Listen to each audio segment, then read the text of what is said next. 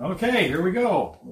Before we get started, let me say a few things about this Russian situation with Ukraine. I've said that Russia, Syria, China, Iran, they have begun to think about what they're doing. They have planned together. You know they do. They interconnect, and so they have to.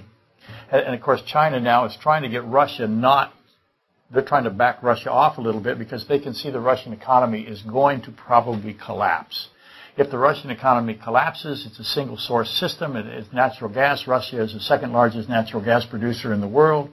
If all of a sudden they can't sell their natural gas to Europe, Europe gets its natural gas from, say, the United States, which is number one producer of natural gas in the world, or some other outlet, then Russia's economy is gone because they do not have anything else. And if they destroyed the Ukraine, as they're doing, they're trying to bomb the Ukraine into submission, and they may continue to do that. They're not sending their troops in because their troops are not prevailing. They're not succeeding against the Ukrainian resistance. So they're going to long-distance attack this country and try to destroy it or break it down to where it's non-functional. So now they can't utilize the Ukraine at all. And so what I'm seeing here is I see that Putin wants to take more of he took the Crimean Peninsula because he wanted the naval bases. Now he's moving towards Odessa, as you've heard me say before. That is a fantastic seaport. He wants that port. Now he has the ability to fulfill Ezekiel 38, whether he knows it or not. And if his economy has been destroyed, I can see the hook of the oil wealth in the Middle East is something that he would be attracted to, and that could ultimately be the hook.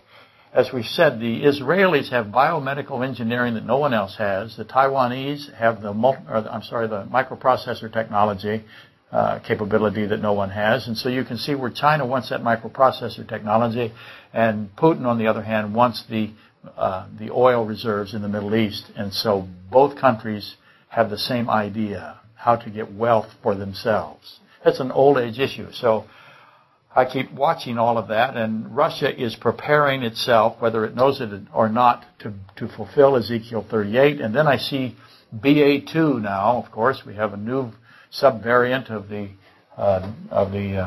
Omicron.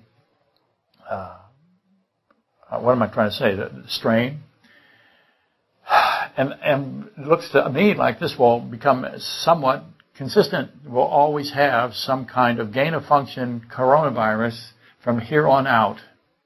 That seems to be a really strong possibility. At least has to be considered. It may become endemic and it may become less virulent, and all of that might happen. But if it doesn't, then now we have worldwide disease, and we have all of this formation going on with the Russian, Syrian, Iranian, Egypt, Saudi Arabia even, all of these, Lebanon, all of these different organizations starting to fulfill that scripture. So that's really an exciting thing to watch.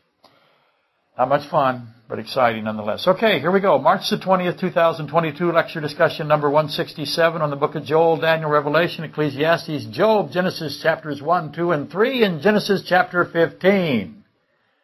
And, well, we ended last lecture, number 166, with this indisputable relationships would be better, of the two birds of Genesis 15 and the two birds of Leviticus 14. So I've got Genesis 15, two birds, and I have Leviticus 14, two birds. Can't be coincidental because coincidence is impossible when it confronts omniscience. So that can't be true. So Genesis 15, both Genesis 15's two birds and Leviticus 14's two birds, they just go everywhere throughout the Bible. And the most pronounced of the manifested connections are 2 Kings 5. Let me write them down. I'll get them here so that you people following along at home don't have to rewind the tape so much. 2 Kings 5, Luke 4:27. Oops. Where else am I here? Luke 15, 12 through 15. Mark 1, 40, 41. And Matthew 8, 2, 3.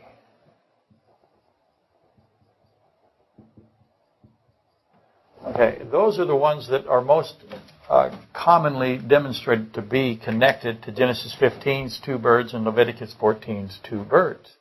And these are, like I said, most commonly cited because of the Leviticus 14 ceremonial ritual that is a cleansing, and very important to know that it is a cleansing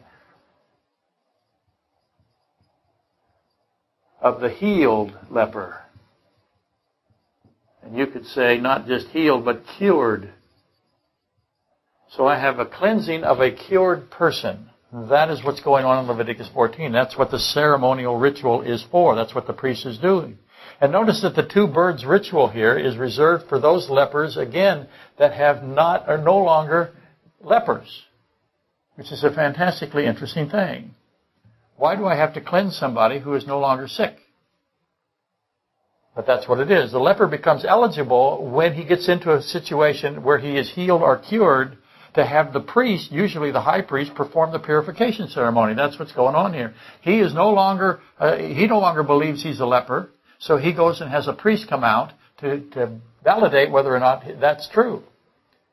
And if the priest does say you're no longer a leper, then he can declare the leper cleansed and allow the leper back into Jewish society, which is what that leper wants, because he's been banned from Jewish society because of his leprosy. So Leviticus 14, 1 through 32 describes the process of all of that. And it is grueling. It's extraordinary. Certainly it's designed to be an exhausting, punishing procedure. And who is the one that told them to do it this way? That's right. If you said God, then you get a skittle and off you go. Why has God done this? Why has He made this healing, this curing, if you will, this ceremony that declares that the leper has been healed? Why has He made it it's just ridiculously difficult to do it? The priest had to look at those instructions and go, what in the are we doing this? Why? This is too much work. It's brutal. So why did He do it? Why did God do that to them? That raises the most obvious of the obvious question. Why has the Lord God Almighty commanded this, placed this statute in His Scripture? There's so much meaning to it. What are all these meanings? What is His purpose? All of that is the same question repeated 5 times. Just to reveal enough to you, to give you a shallow understanding. Just to give you a little bit of it as best I can, because again, it would take years to teach somebody this thing. The leper shall be brought to the priest. The priest shall go out of the camp, because the leper can't come into the camp, right? To examine the leper. So out goes the priest to examine the leper. Think about this priest. Is he wearing an N95? Does he have some kind of outside air system? Does he have a hazmat suit? Is he covered head to foot? Because who is he talking to? He's going to go out and examine who? A leper. If he gets the leprosy, it's highly transmissible, very contagious. If he gets that leprosy, then what happens to the priest? Is the priest interested? Hey, here's a chance to go out to see somebody who could, in fact, be infectious. But the priest goes out of the camp to examine the leper. So right there we are told that the leper is an outcast, he's a fugitive, he's untouchable, and he has been separated. And if the priest concludes, indeed, that the leprosy has been healed, then the priest begins his regulatory ordinance, taking for him, who is declared to be cured, this cured, healed, cleansed man from leprosy. Then the priest goes and gets 2 living and clean birds.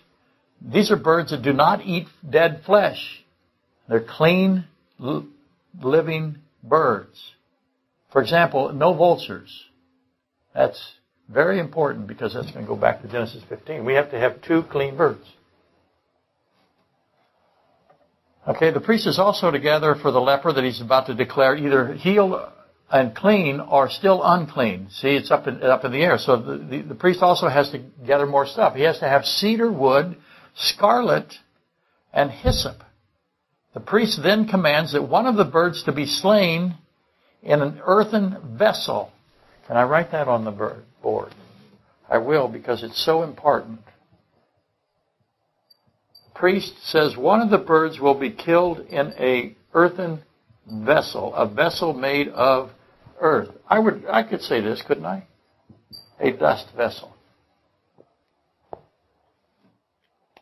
I'll give something away right there. I'll answer a question that I didn't even ask. How's that for being a professional religious person? It's amazing.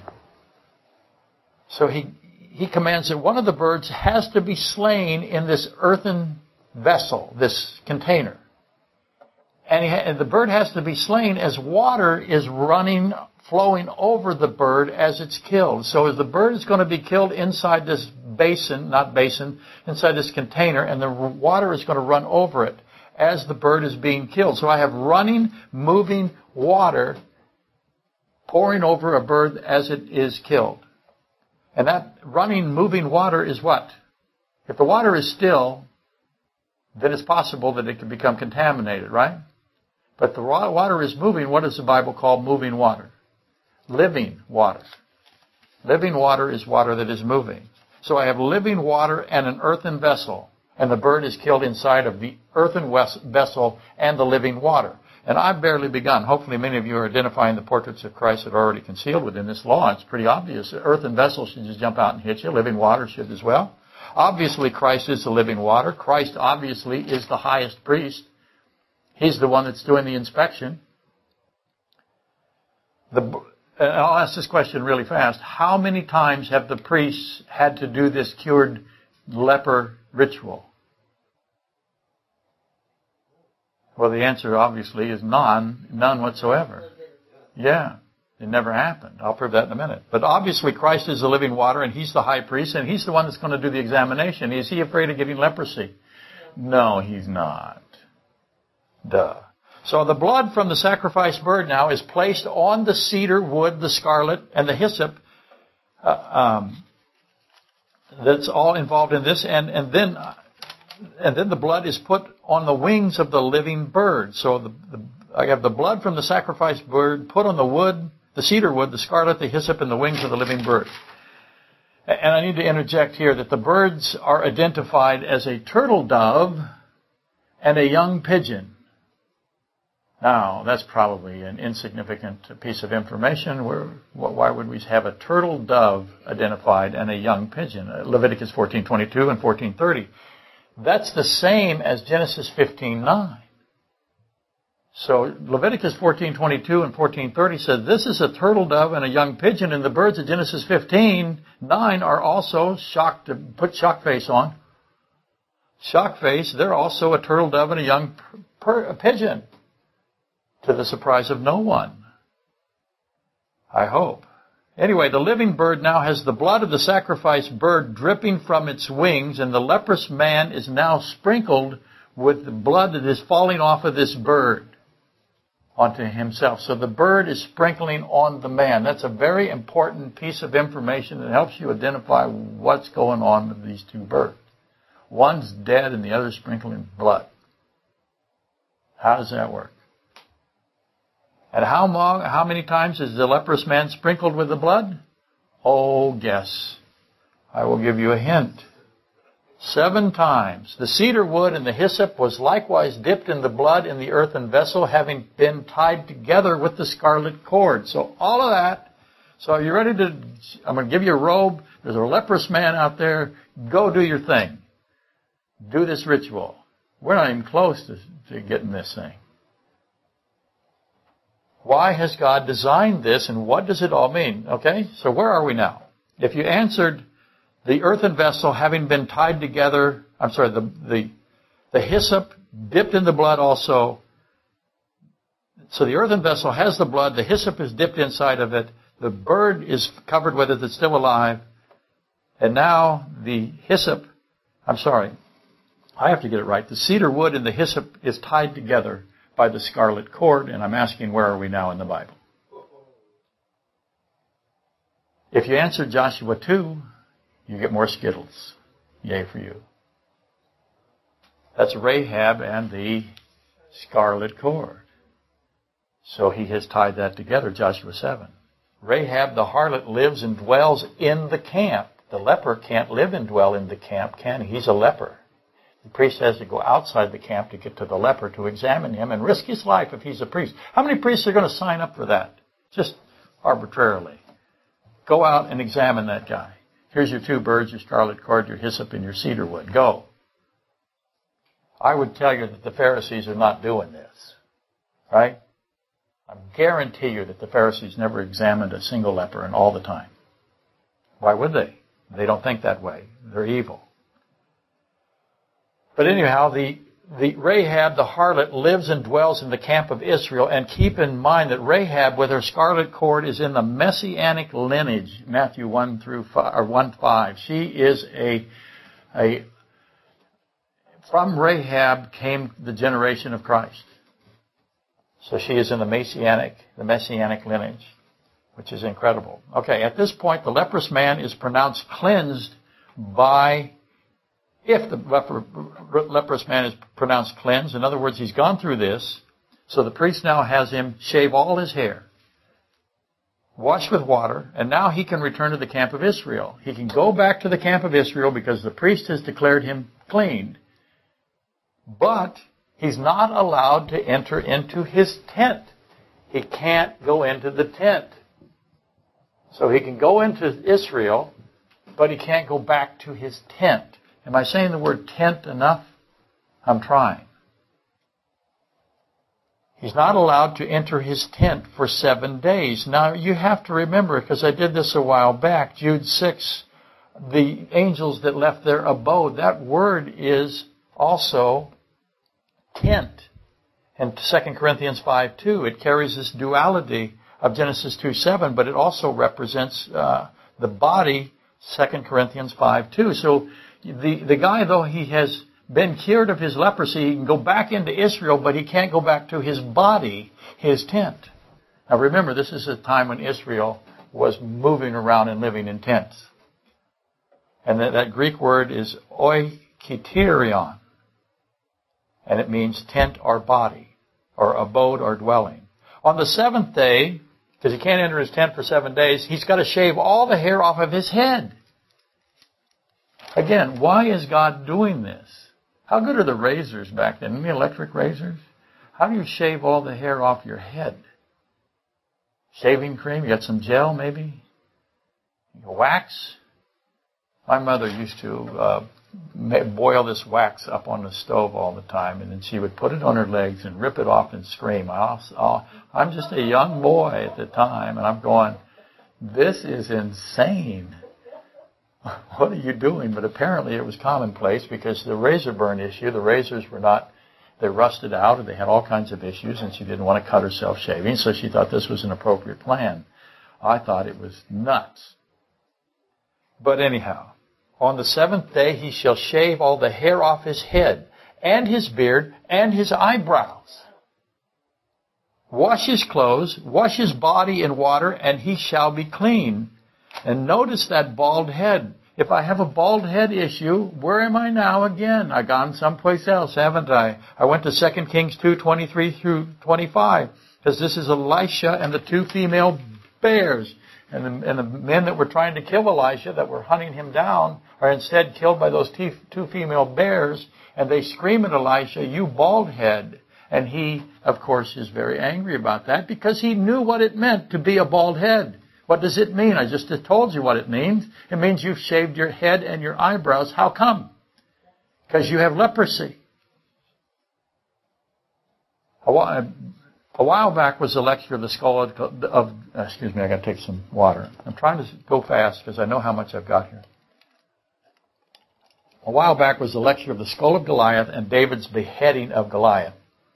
And David taking the head of Goliath and burying it in Jerusalem at the place of the skull, which is the literal meaning of Goliatha. In the Latin Bibles, it's Calvaria, which we recognize means bald head, as it does. Calvary, means bald head. So it's the place of bald head. Now, Elisha would know that. We would not. Now, obviously, I'm messing with the Jews would know that. Certainly, a priest would know that. He would know that that was post-David. He would know that Goliath would be converted to Calvary or Calvaria. Okay, so don't think I'm Elisha. I know the timeline. Okay, for our purposes today, by our, I mean mine, leprosy is the predominant symbol for the sin of mankind. That's what it is in the Bible. It is the overwhelming, foremost symbol of sin of mankind through Adam, Romans 5:12. Sin and death. The bald head is another example of leprosy being linked to the defilement, the contamination of a sinful condition. If you are contaminated with sin, then you will have a bald head.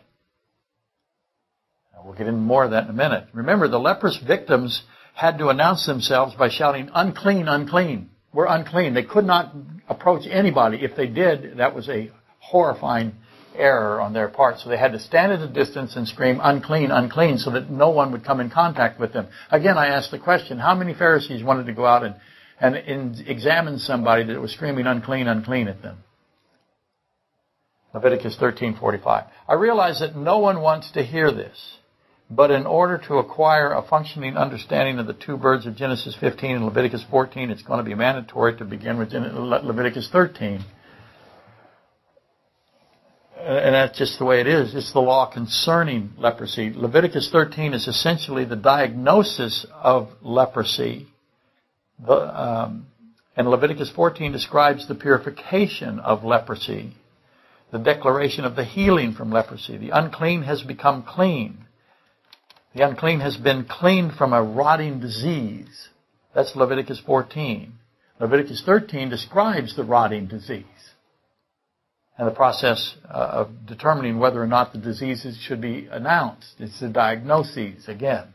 The leprous people were literally decomposing as they were going through what's left of their life. And the accompanying odor to that decomposition. Obviously, Leviticus 13 and Leviticus 14 are demonstrating the principle of the redemptive work of Jesus Christ, the great physician, Mark 2:17. The point is, yea, a point. Leviticus 13 is 59 verses of the priest inspecting, searching for the signs of putrefaction, putridity. That's what Leviticus 13 is what the priest has to do to examine somebody that is probably highly contagious with leprosy, which is an incredibly debilitating disease. And of course, it's not exactly inspirative reading, except that it is precisely that. It's riveting. It's breathtaking when you recognize what God has hidden here in Leviticus 13 and likewise Leviticus 14. Obviously, Leviticus 13, Leviticus 14 are screaming out Jesus Christ over and over and over again. Remember, everything testifies of Him, right? Testifying of the only salvation, the only resurrection, the only life, the only one who can reverse and heal, restore all of us who are infected, if you will, by the disease of sin and death, of which leprosy is a symbol. Okay, where was I? Probably the best way to illustrate the undertaking of all of this is to read Leviticus 14:10.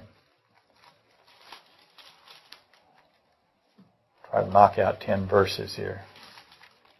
And again, you can't understand Leviticus 14 unless you take on Leviticus 13. So here we go. And on the 8th day, so the guy has gone through 7 days and now he can go into his tent.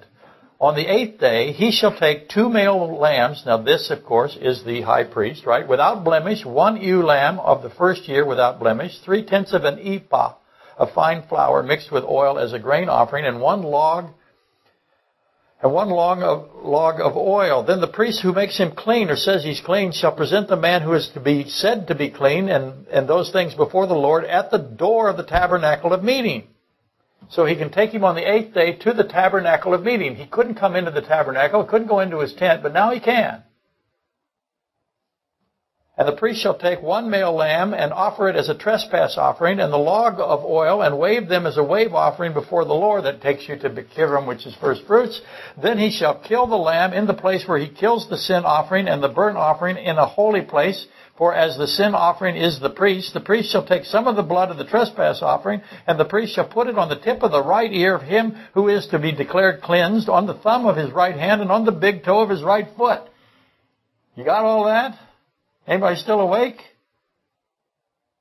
And the priest shall take some of the log of oil and pour it on the palm of his own left hand. Can't do it on the right hand, have to do it on the left hand.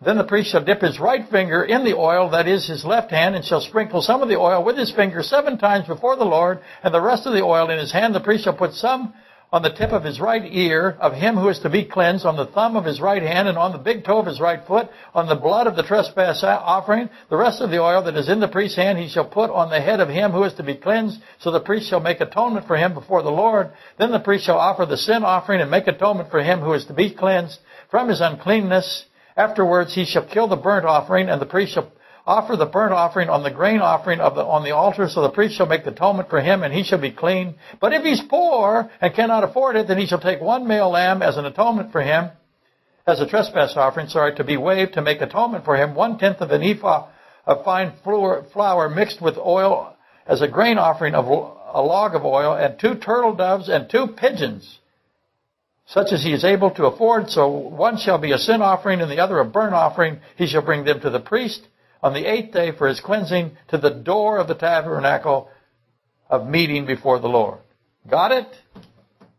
Good. We can hand you your robes, give you your stuff, and you can start doing it. This even goes further. It goes on for another 34 verses, finally ending at Leviticus 54 through 57, where it says, this is the law of leprosy. This is God's law of leprosy. Leviticus 13 is 59 verses. Leviticus 14 is 57 verses. Pack a lunch. Welcome to Genesis 15. Just so you can understand what's going on with the turtle dove and the young pigeon in Genesis 15. You have to have a command, really, to be honest with you, of Leviticus 13, Leviticus 14. That's why we never teach it in church, because no one can endure it. I know that. You can't endure it. All of you in this room, including myself, will be asleep probably within 15 minutes. But that's what we got. This is the law of leprosy.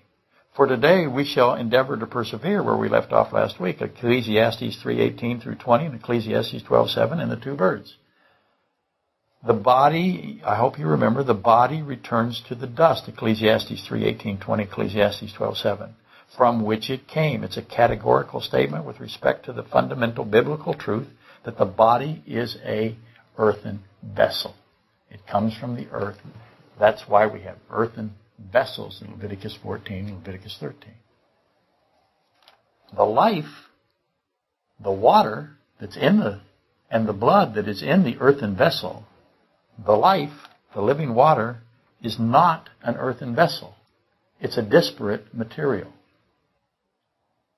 So I have 2 different materials. I have an earthen material and I have a water material, in case you wonder why water. 2 gases that make a liquid.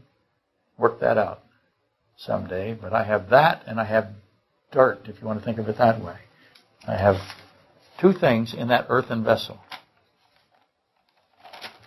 So the water is not the same as the earthen vessel, is what I'm trying to say to you. I submit this is Genesis 2:7. Again, Genesis 2:7 is continuously repeated. Genesis 2:7 is an interminable verse.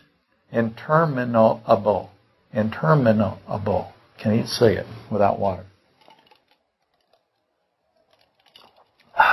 It's everywhere in Scripture. Genesis 2:7. Genesis 2:7 says, of course, as you know, I've got the body of dust and I have the breath of the Spirit of life, right? 2 separate, disparate materials.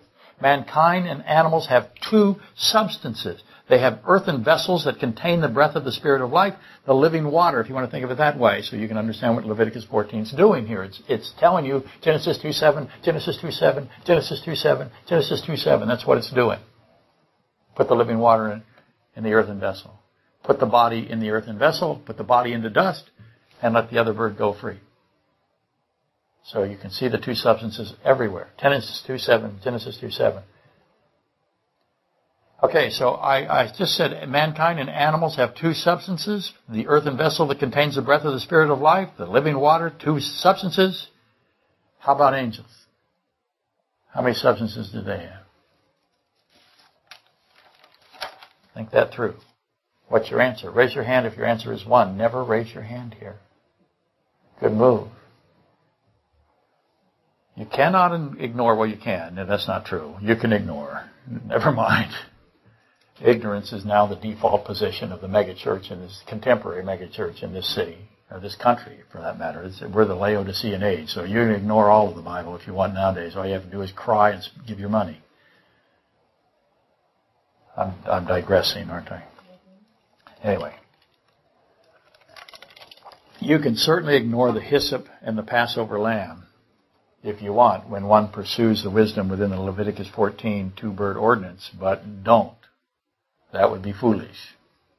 Because that hyssop and the Passover lamb comes into play now. Remember, we have hyssop, we have scarlet cord, and we have cedar wood. And that hyssop is incredibly important in the Passover. Because Exodus 12:21, the killing of the Passover lamb, what do I do with the hyssop there? I take the hyssop. Once the Passover lamb is killed, the hyssop is dipped into the blood of the Passover lamb, right? It's dipped into the blood of the lamb slain, Revelation 13:8. And the hyssop then places the bud, if you want to think of it that way, so the household takes the hyssop that is soaked in the blood of the lamb that has been slain and puts it on the lintel and the door, the king studs. That's what I'd call them, but it's the doorposts. They call them doorposts. We call them king studs. We're right. We have king studs and we have trimmers. But that's, we have a header, but the lintel and the king studs, right?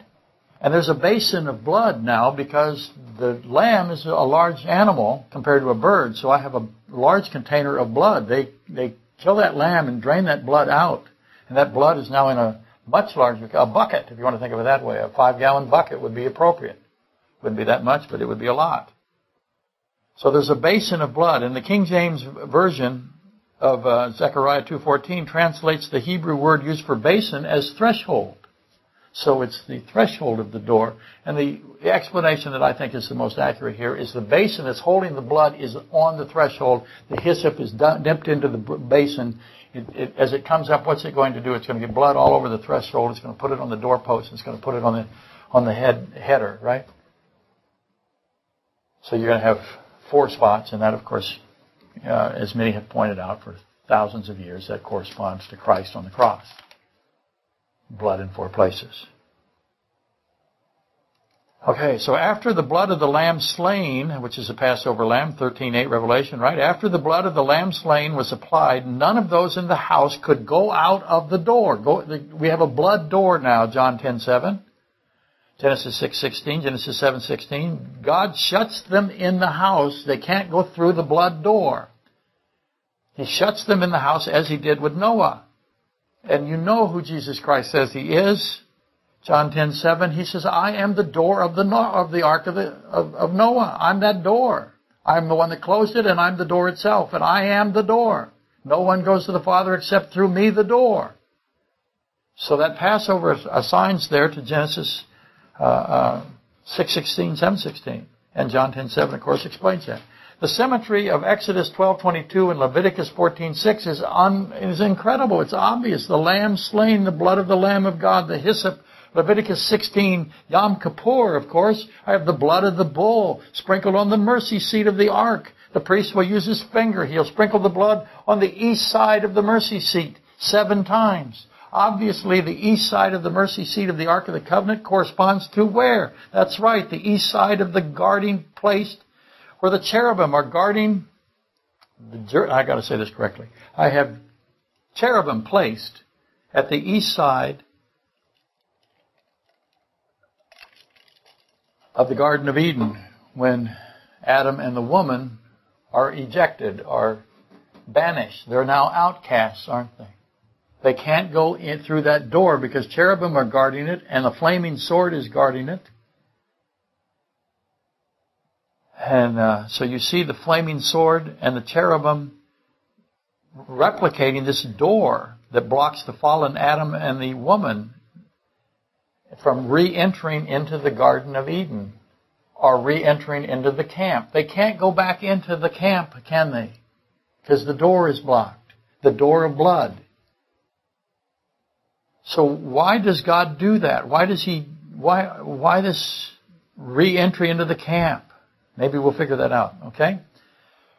Trying to carry on. Likewise, the two goats, Leviticus 16, the goat slain, this Yom Kippur again, the goat slain and the goat upon which is the goat upon whom the lot fell. So they put lots in an urn, they take a lot out.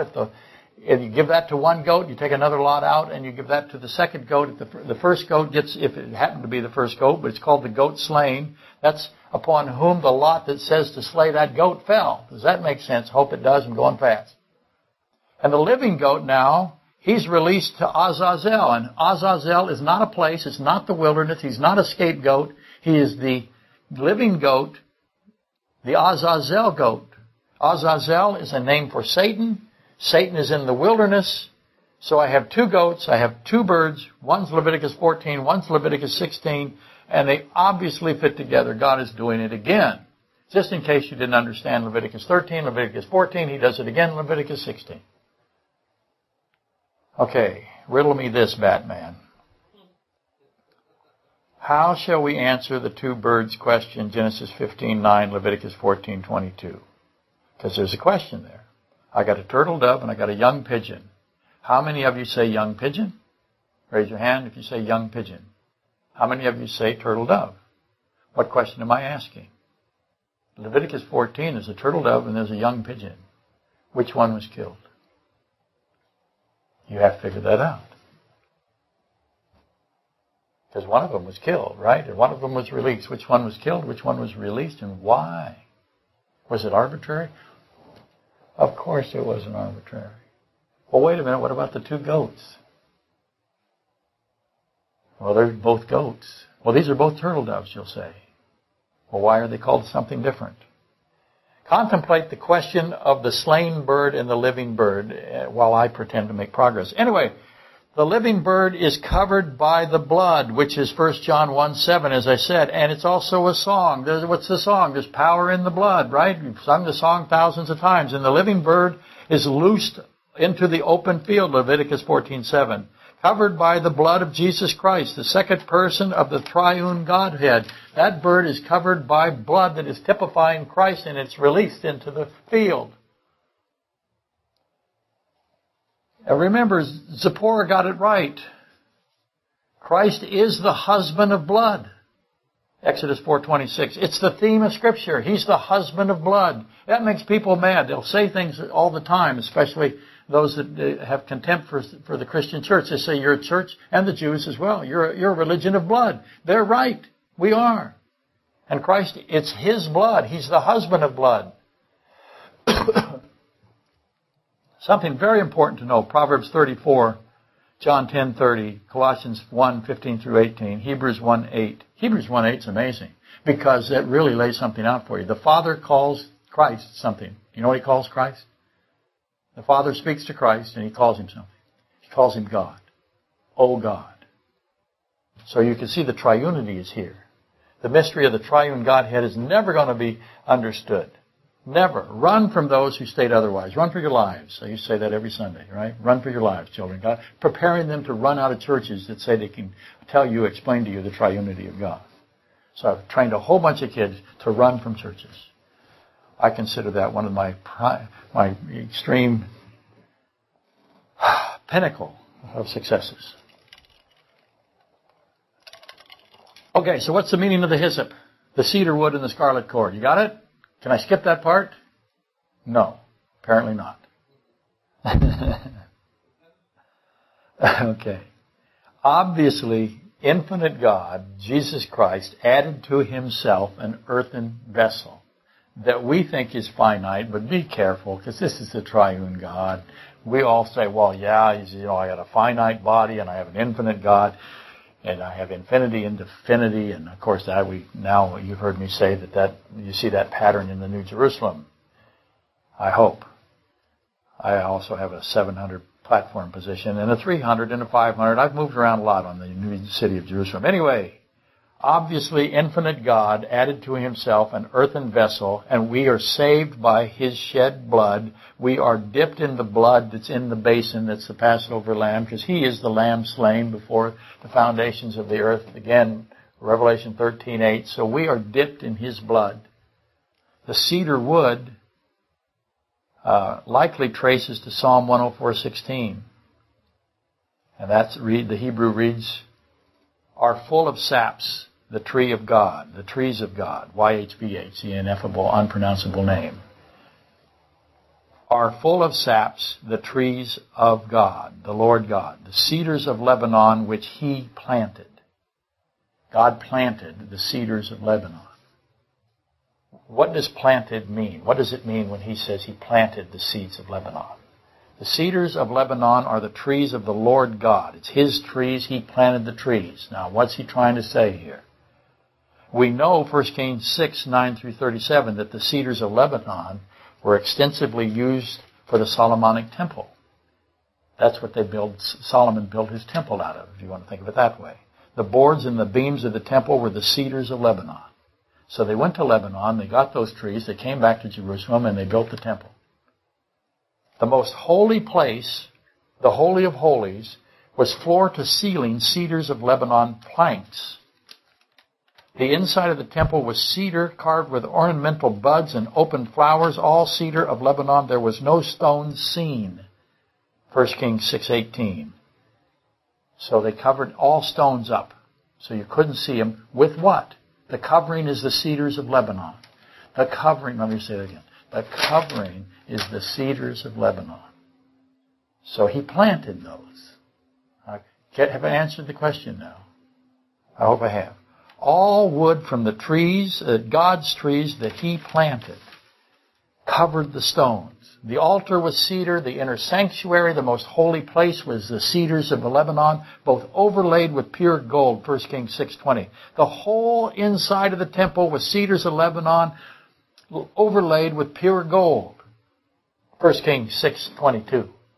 That's how they built it. Cherubim. They had 2 cherubim sculptured. Now, we just went to the flaming swords, and they're the door to the garden, and the outcasts, Adam and Eve, can't get back through that door. They can't get back into the camp, if you want to think of it that way, into paradise. But inside the Solomonic temple, we have cherubim sculptured. They were made of olive wood, 1 Kings 6:22. They're guarding the ark, and they're 15 feet high. They're also overlaid with gold. Their wingspan also 15 feet, all gold, 1 Kings 6:28. So I have cedar covering the stones, and then I have gold covering the cedar. What's God trying to say? They were in addition to the cherubim on the Ark of the Covenant, because they had cherubim on the Ark of the Covenant. Don't confuse the two. One's 15 foot high, and it's sculpted into the wood. Somebody sculpted that into the cedar wood. And we know who it was. Hiram. We're pretty confident that it was. But Solomon takes a lot of credit for this. So we have no idea his capability. Remember, he was full of wisdom. He's amazing. So we have cherubim also on the Ark of the Covenant, which is in the Holy of Holies, the most holy place, right? But that's acacia wood overlaid with gold. But again, it portrays the hypostasis of Jesus Christ, a hypostatic union. His infinity, His deity, covering His humanity. We have a tendency to think that His humanity is covering His deity. You can make that case, but that is not how the design seems to be here. The gold is covering the wood, not the other way around. We know that wood, He attaches Himself to wood. That's a cross, doesn't He? That takes us into Jonah. He attaches Himself to humanity. So His infinity covers His humanity. Again, some insist that the opposite. They think that the humanity of Christ was in authority over His deity. Oh my gosh, I don't even know how to respond to that stuff, but I see it all the time.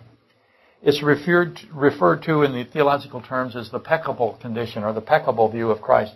And I consider this position to be a grievous heretical error. How's that for blunt? Christ is not peccable. He is impeccable. His deity, His godhood is preeminent at all times.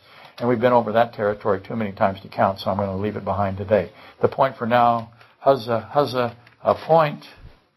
The Temple of Solomon and the Ark of the Covenant are similarly constructed, gold over wood. If you were to continue in 1 Kings, you would find olive wood to be prominent. Doors of olive wood, doorposts of olive wood. I didn't say Hollywood. Olive wood. So I have olive wood. It's long been the position of most commentators that the tree of life is a what? Olive tree, which explains why they call it Gethsemane. Why Christ goes through Gethsemane. The olive press, for one example. And of course the Ezra, Zerubbabel, Nehemiah temple, Ezra 3:7, was built with cedar logs from Lebanon also. Interestingly, at least to me, is this Ezra, Zerubbabel, Nehemiah temple was nowhere near the splendor of the Solomonic temple. Not even close. Ezra 3:12, but many of the priests and Levites and head of the fathers' houses, old men who had seen the first temple, it says in Ezra 3:12, wept with a loud voice when the foundation of this temple was laid before their eyes. They saw this temple, the second temple, the Zerubbabel, Nehemiah, Ezra temple. They saw it and they cried. They wailed when they saw it. They were in despair because they'd seen the first temple. The second temple didn't look like the first temple. But it was still made with cedar wood from Lebanon that God had planted. It was still covered in wood that God had planted. The foundations of the second temple were misshapen in comparison to the point of a loud dismay. And Isaiah 52:14 and 53:2-3 comes here now. Christ hid his true form, didn't he? His true form is Daniel 7, Revelation 1. He hid that. It's Matthew 17. He hid that. Christ hid his true identity, if you want to think of it that way. And keep in mind that the Shekinah glory left the Mosaic tent, because the tabernacle of Moses was called a tent. Why did God call it a tent? The tent of Moses. The tent of Moses, we'll say the tabernacle, that both work. And the Holy of Holy, divine presence, the Shekinah glory left that and transferred to the first temple of Solomon, 1 Kings 8:10-13. Let me explain that a little better. When the Solomonic temple was ready, the Shekinah glory, the pillar of cloud, that which was in the pillar of cloud, that which is inside Christ, Matthew 17, left the tent of Moses and went into the Holy of Holies in the Solomonic temple. And then when that happened, Solomon spoke these words when the pillar of cloud filled the house of the Lord. This is the words that Solomon said. The Lord said he would dwell in the dark cloud. I have surely built you an exalted house. Let me say that again. Solomon said, I have surely built you an exalted house. Then he said, don't call me Shirley. Okay, maybe he didn't. A place for you to dwell in forever. That's what Solomon says. Let me say really fast, there is only one house of God. I know there's all these churches all over the place. They call themselves the house of God. No, you're not. There's only one house of God. Why? Why is there only one house of God? God must be so frustrated with the stupidity of the people in his church today. It's just, he's just got to look at us and go, you guys are idiots. And of course we are. We're idiots. But some are more idiots than others. I hope. I'm not going to put much money on that. The point is, this movement of the filling of the Holy of Holies in the Solomonic temple did not occur at the second temple. So the Shekinah glory, the pillar of cloud, the light of life did not come to the second temple. And that could also account for the loud weeping, because that never occurred. They had the foundations of that temple built, and there was no Holy Spirit there. Not Holy Spirit. There is no Shekinah glory there. Matthew 17:1-9 reveals that the Shekinah glory, the light of life, Jesus Christ, John 8:12, Genesis 1:3, is inside of Jesus Christ. So we know that. He is the bright cloud. And the bright cloud, of course, Matthew 17:1-9, is a triune passage. So you have to know that the triune Godhead speaks of himself as individual, and that is absolutely correct. Distinct individuals, but they're the same. So it's something that we'll never understand again. So run for your lives. Okay, only one more piece to capture, and then we should have hardly enough, barely enough to offer a conclusion and the meanings of the cedar and the hyssop tied together with the scarlet cord. Just one more little piece. And this final for today piece is Numbers 19:6. And I have a note that says, read it. So that means we can't figure it out.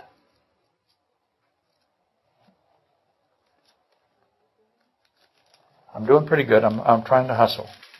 I'm looking at my clock. I think I'm going to make it. It's amazing. 19:6. Okay, so that's what we got to read. 19:5 through 6. Then the heifer. Okay, this is the one piece we need. Something really simple. It's going to be really easy. Okay, got it?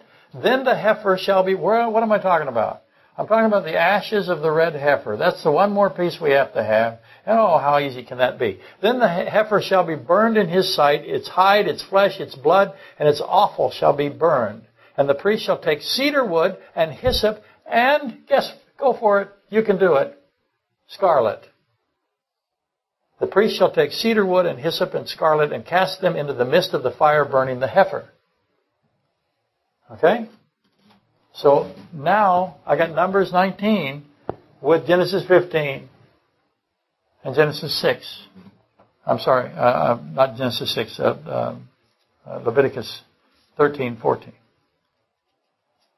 The ashes of the red heifer is another purification process of an unclean person, this time who has had contact not with a leper, but with a dead body. Contact with death. Note the red heifer is the first component of the take me of Genesis 15. The first thing he says to Abraham is take me, and the first thing that he says to take is the red heifer. So here we go. It's the first component. So we should have anticipated that the red heifer would associate with Leviticus 14:6. So the ashes, what we got here is the remains of the burning of the heifer are the foundation of the waters of purification. If you keep on reading Numbers 19:11 through 22. So we have to have the ashes of the red heifer in order to have the foundation of the waters of purification. And we just got through with the foundation of the temple, the second temple, the Zerubbabel, Ezra, Nehemiah temple. For our purposes, Numbers 19:17 becomes really important here, germane. And for an unclean person, it says, they shall take some of the ashes. I have a grandson named Asher, so it's a miracle I can say anything. And for an unclean person, they shall take some of the ashes. Notice that. How much ashes are they going to have? How much blood does it take to cleanse you? How much ashes do they need? And you know that they think that the container of these ashes are in the Ark of the Covenant. If we find the Ark of the Covenant, then we can purify all of the priests and we can do lots of stuff. And if you can purify a priest, what can you do? He can go into the temple. He can go into the holy place. So where was I? And for an unclean person, they shall take some of the ashes of the heifer, the red heifer, burnt for purification from sin and death, and running living water shall be put on them in a vessel. So here we go again. Same thing. Different day.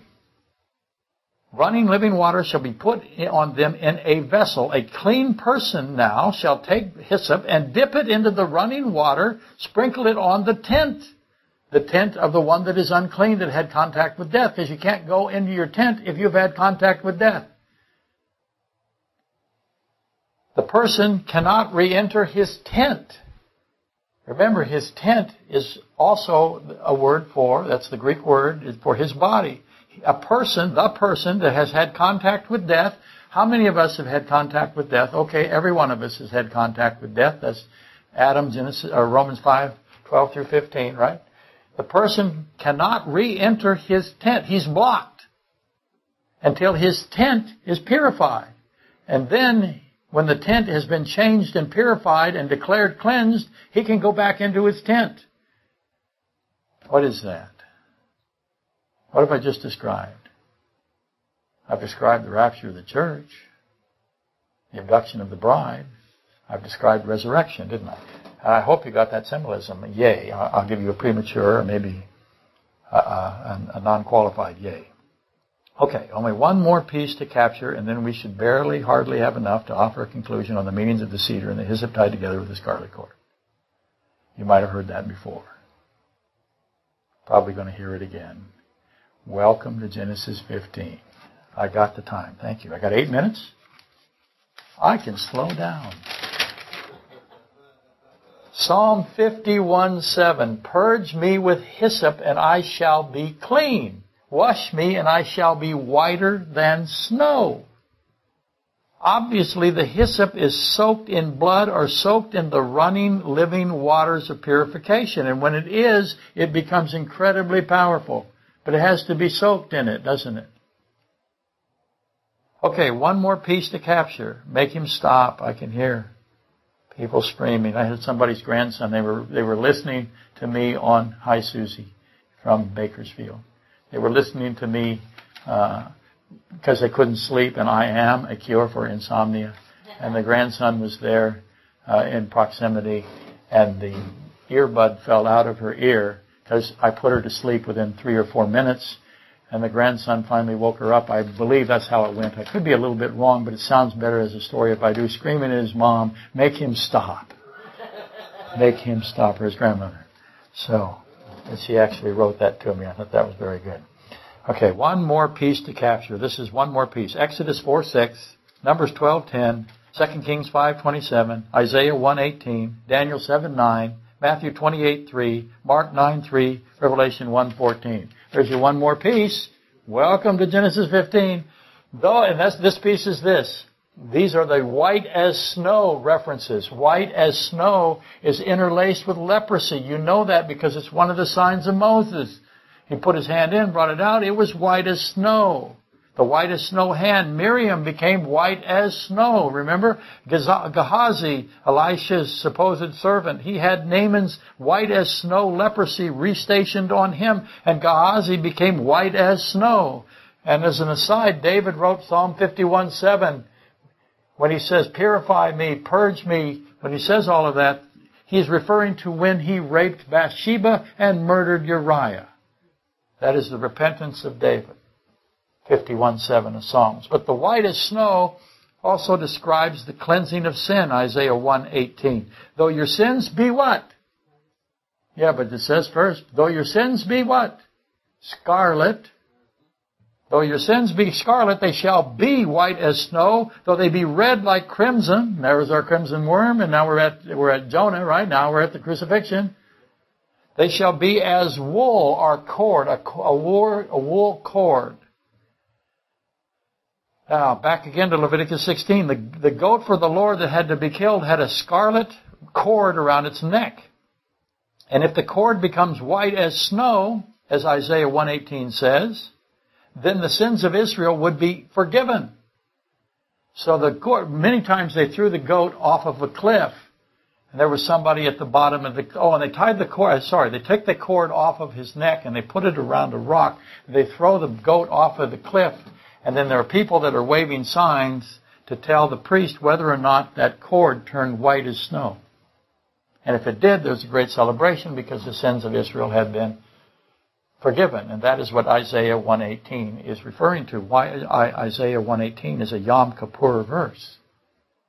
It's a Day of Atonement verse. And so now you know that, I hope. Anyway, where am I really? Okay, one more piece. And then we should have hardly enough.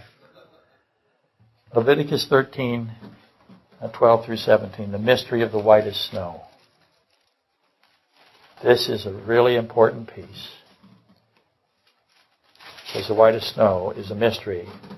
And if leprosy breaks out all over the skin, and leprosy covers all of the skin of the one who has the sore from his head to his foot whenever the priest looks, wherever the priest looks. So this guy's covered, right? Then the priest shall consider, and indeed, if the leprosy has covered all his body, he shall be pronounced clean. Yeah, is a great question. He shall be pronounced clean. If it has all turned white, he is clean. But when raw flesh appears on him, he shall be unclean. And the priest shall examine the raw flesh and pronounce him to be unclean, for the raw flesh is unclean. It is leprosy. Or if the raw flesh changes and turns white again, then he shall come to the priest, and the priest shall examine him. And if indeed the leprosy sore has turned white, then the priest shall pronounce him clean. He who has the sore, he is clean. That's the mystery of the white as snow. That's the clean, unclean, clean. Mystery of the white as snow. What does it mean? All white as snow is clean.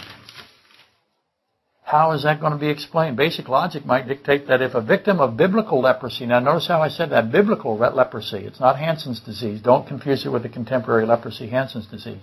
If an infected Jew is totally, completely covered by biblical leprosy, to the point where he is all white, then he is declared clean by the physician priest, because the priest is acting like a physician, isn't he? He's going out there to say whether or not this guy's infectious. And again, who did that? Count on one hand how many, count on one finger, count on nothing. How many Pharisees did that? Okay? But if he's all white, then he's declared clean by the physician priest. The priest would then declare the disease to be in an inveterate state. So it's chronic. So it's full-blown. It's totality, if you want to think of it that way. Inveterate state, sorry. I started to say invertebrate. It's irreversible at that particular point. It's hopeless. But apparently when this level of contamination is reached with biblical leprosy, the diseased persons becomes non-contagious. Transmissibility has ceased when it's this state.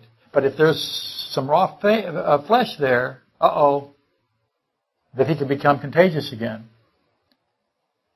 And those with this level of malignancy were able to re-enter Jewish society, including they could go and worship in the temple and beg for what? To be remembered and their sins to be cleansed. Right? Keep in mind, nobody was ever healed by this. There was never a single healed leper, ever, cured leper, ever, except for Naaman the Syrian. Luke 4:27. How many lepers do you think there were in Israel? Over the years, how many? But none were healed until Jesus Christ cured a great multitude of lepers. Luke 5:12 through 15. Obviously, the connectivity of biblical leprosy to the sin through Adam is obvious. Death from sin is thought to be what? What do the atheists tell us all the time? Death is supreme. Death cannot be beaten. It's undefeated. There's no defeat for death. There's no hope. When you die, you're done. You become nothing. Nothingness. Hopelessness. Death again is supreme. And leprosy portrays this for Israel. Christ, however, will resurrect a great multitude out of death into eternal life, as he defines life. Revelation 7:9 through 17. Just one example. One example of the great multitude of the first resurrection. There's 5 stages of the first resurrection, as you know. I hope you know. And Revelation 7:9 through 17 is just one example of one of those stages. I've said many times that Christ, Jesus God, buried the Pharisees in Leviticus 14. He knew they couldn't cure it. They could do nothing. And I get so frustrated when people are telling me, I know somebody that can raise the dead. He can't raise a dead fly. Or she can't raise a dead fly. Quit. Quit it. Jesus Christ buried the Pharisees in Leviticus 14. And he cured thousands of lepers. Each one demanded their Leviticus 14 ceremony. They all went back. Thousands and thousands. A great multitude. A multitude, it says. God in the flesh was making a point. The Matthew 23:33 children of Satan had to perform this ritual. How many times did they have to do it? They had to inspect all of these people that were leprous. All of them. And now none of them have any leprosy on them at all. They had to examine all of them. They had to get 2 birds. They had to get scarlet cord. They had to get cedar wood. They had to get hyssop. They had to do all of this stuff. Day and night. He buried them in it. It was a deluge. And they did it to the point of exhaustion, I believe. And we should investigate the entirety of Christ's intention. One quick example, along with Leviticus 14, is Leviticus 13:40 through 44, where it discusses what? Baldness. Christ wanted to make sure that all these bald people were cured. Because one of the things about leprosy, biblical leprosy, it does cause your hair to fall out. So, and that explains the 2 female bears of 2 Kings 2:23 and the 4 leprous men of 2 Kings 7:3 through 11. How many Of the 10 questions, and actually how many are there really? There are 11 questions. Remember I said I got 10 questions I'm going to answer from lecture 165. I promised now to do it for 2 weeks. How many have I answered? None. The answer, once again, is none. Welcome to Genesis 15. That's what it takes. Okay.